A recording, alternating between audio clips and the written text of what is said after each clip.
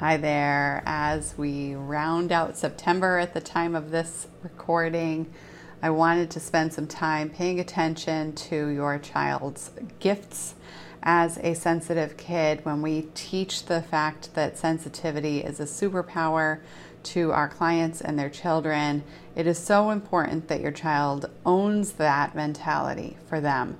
And one thing that we know for sure is that there's a big barrier between that and how your child is demonstrating their big behaviors, and it might not be what you think.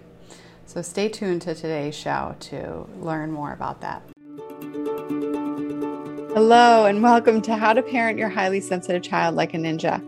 I'm your host, Megan Thompson, licensed clinical professional counselor and registered play therapist supervisor. We at MTC teach parents how to eliminate the daily meltdown and shutdown cycle for your sensitive children and teens. Highly sensitive children make up 15 to 20% of the population, according to research that has been gathered for over a century. And this podcast answers one question: how can you raise emotionally intelligent children, stop walking on eggshells, and help your child express their needs safely without punishments, yelling, or coddling? If you want to know the answer, you're in the right place. So when we help parents break out of the meltdown cycle, hitting, kicking, screaming, daily meltdowns, multiple times a day meltdowns, multiple times a week meltdowns, one thing that we know is that your child's behaviors are huge, right? They're really struggling in that.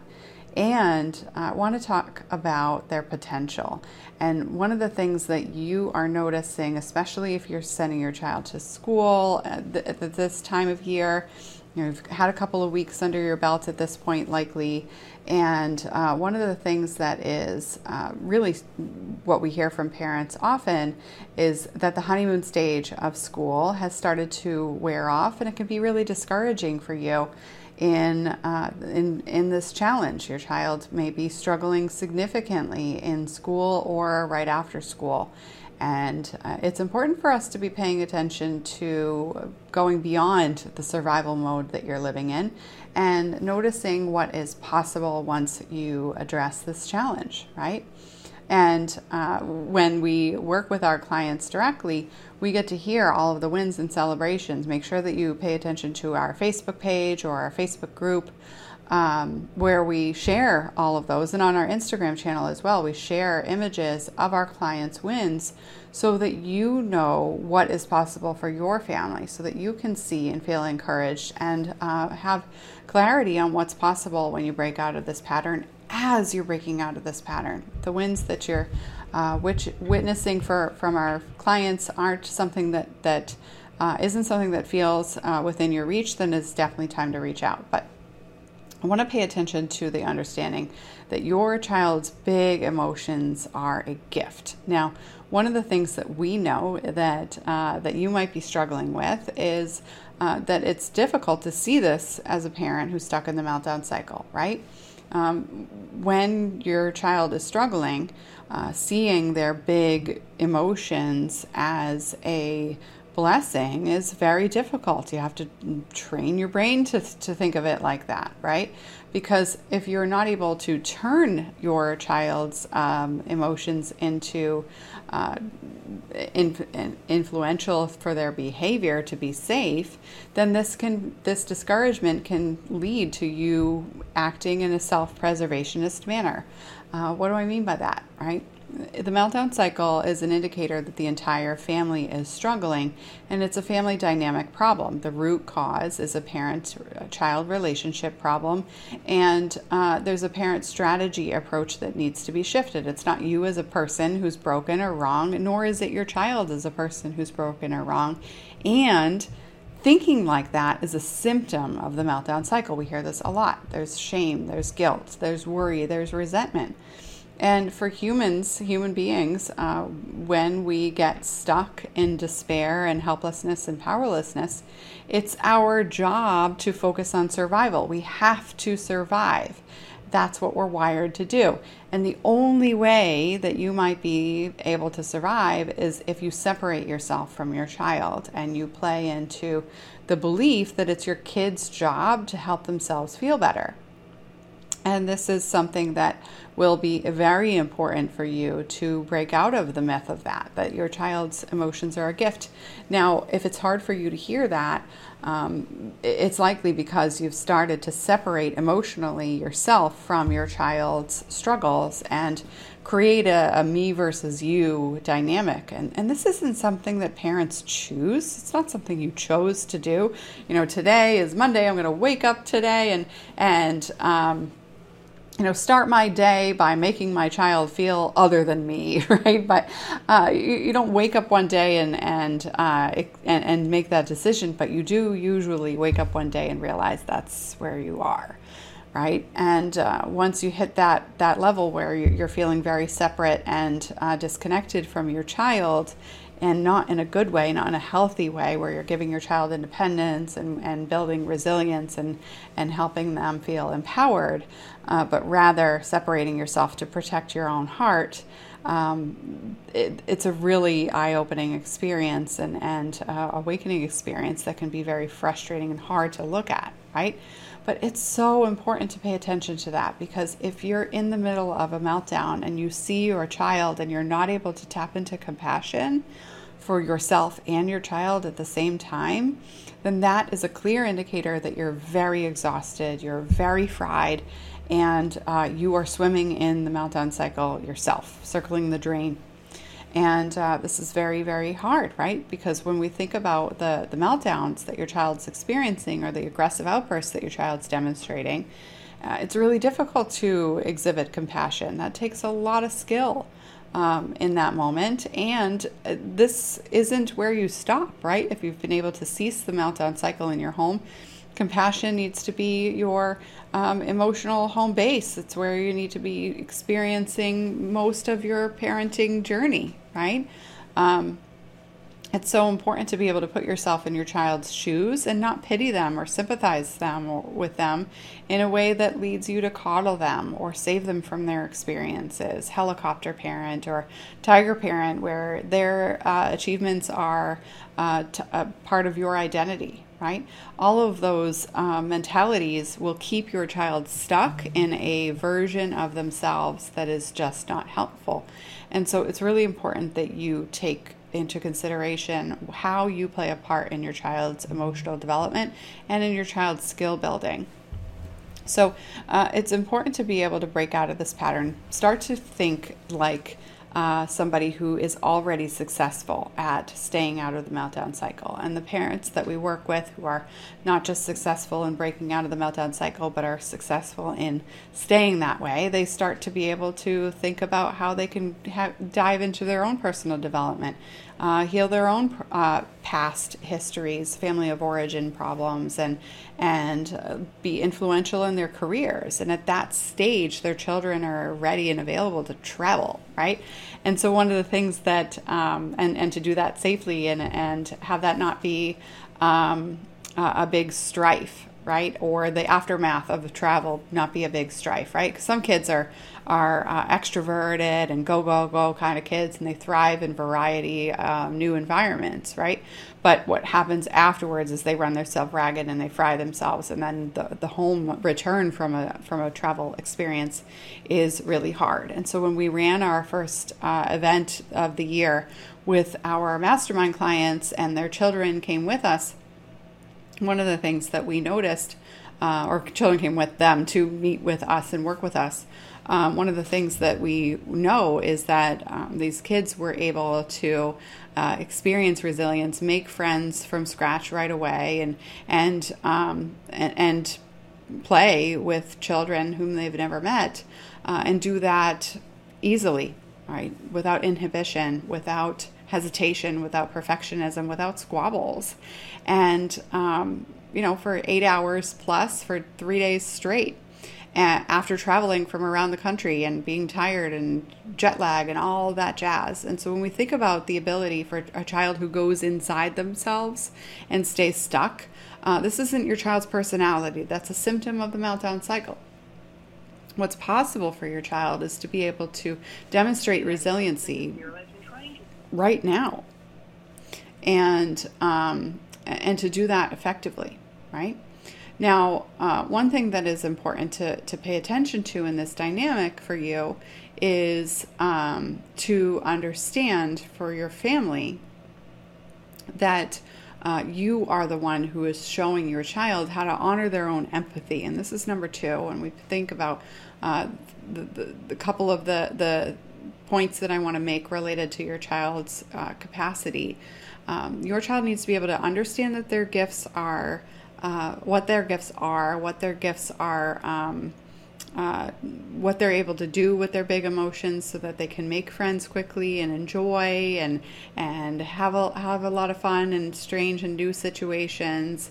And sensitive souls are resilient in that when you are really emotionally capable, right? And in order to do that, you have to be able to honor your child's empathy. And the only way that they can honor their own empathy is if they break out of their sense of low self-confidence, right? So one of the things that we hear from adults who are highly sensitive, who struggle to see it as a gift, is that they are not able to make a all-encompassing statement like that. Sensitivity is a gift. Well, actually, I hate part of myself, so no, it's not, right? And being able to live in the middle, in the gray area, and see that there's beauty in challenge and there's beauty in feeling deeply is an important component to loving who you are. And adults who have a level of resentment towards their own personality traits haven't been able to move out of what we see in children who are stuck in the meltdown cycle, and in the sense of self-acceptance. Being able to see yourself as who you are is critical for raising a sensitive child, and critical for your sensitive child to be able to take their needs and not blame themselves and not criticize themselves, but rather shift into appreciating themselves and be compassionate. In order to do that, in order to make fast friends, you have to be empathetic, and sensitive children are very much able to do that. Their concerns for others are a special quality to nurture, and your sensitive child who can take good care of their ability to empathize and not take on other people's emotions, become a people pleaser or a doormat, or be bending over backwards and martyr themselves for other people. These are all skills that a sensitive child needs to be able to develop quickly, right? Because making friends is something that your child can be very, very good at once they've been able to master that, because they can recognize other people's emotions quickly. And they need to be able to protect their heart in that as well. They can't be taking on other people's emotions and have that drain them like kryptonite. Now, one of the key things that you will need to be able to teach your child is to be able to notice their emotions and their reactions in the moment and slow themselves down in that process. Time is relative. You can speed it up, you can shorten it, right? You can lengthen it as well. And in that process of manipulating time in the moment, right? We think about the concept of mindfulness, the ability to have the mindset that you can be present to the moment. Now, I'm not talking about any sort of religious affiliation to being present to the moment. I'm speaking purely in the focus of being able to notice what's happening in front of you and to stay out of focusing on the past in worry, or focusing on the future in worry, or getting so focused on the future that you're not able to appreciate what's going on in front of you. And that is a human being skill, the ability to be in the moment and present in the here and now. And that is actually where children who are healthily developing live. Children in the here and now operate in the present moment. And adults have to retrain themselves to do that, and that's why it feels like a foreign concept or feels very difficult to do. But a dysregulated child is not living in the moment, and they're not feeling secure in their ability to let go. And that's really, really important for you to teach your child, so that they can really take in the wonder. When I take walks with my daughter, who I know is highly sensitive, the availability for her to notice very small little little petals on what one might consider a weed is beautiful. It's gorgeous, right? I mean, we're not going to take a walk in order to burn some calories and break a sweat. She's 7. We're not racing each other, right? Our focus is to enjoy nature and to communicate effectively and to enjoy each other's present company. And so slowing down in order to speed up the growth in your relationship is really, really important.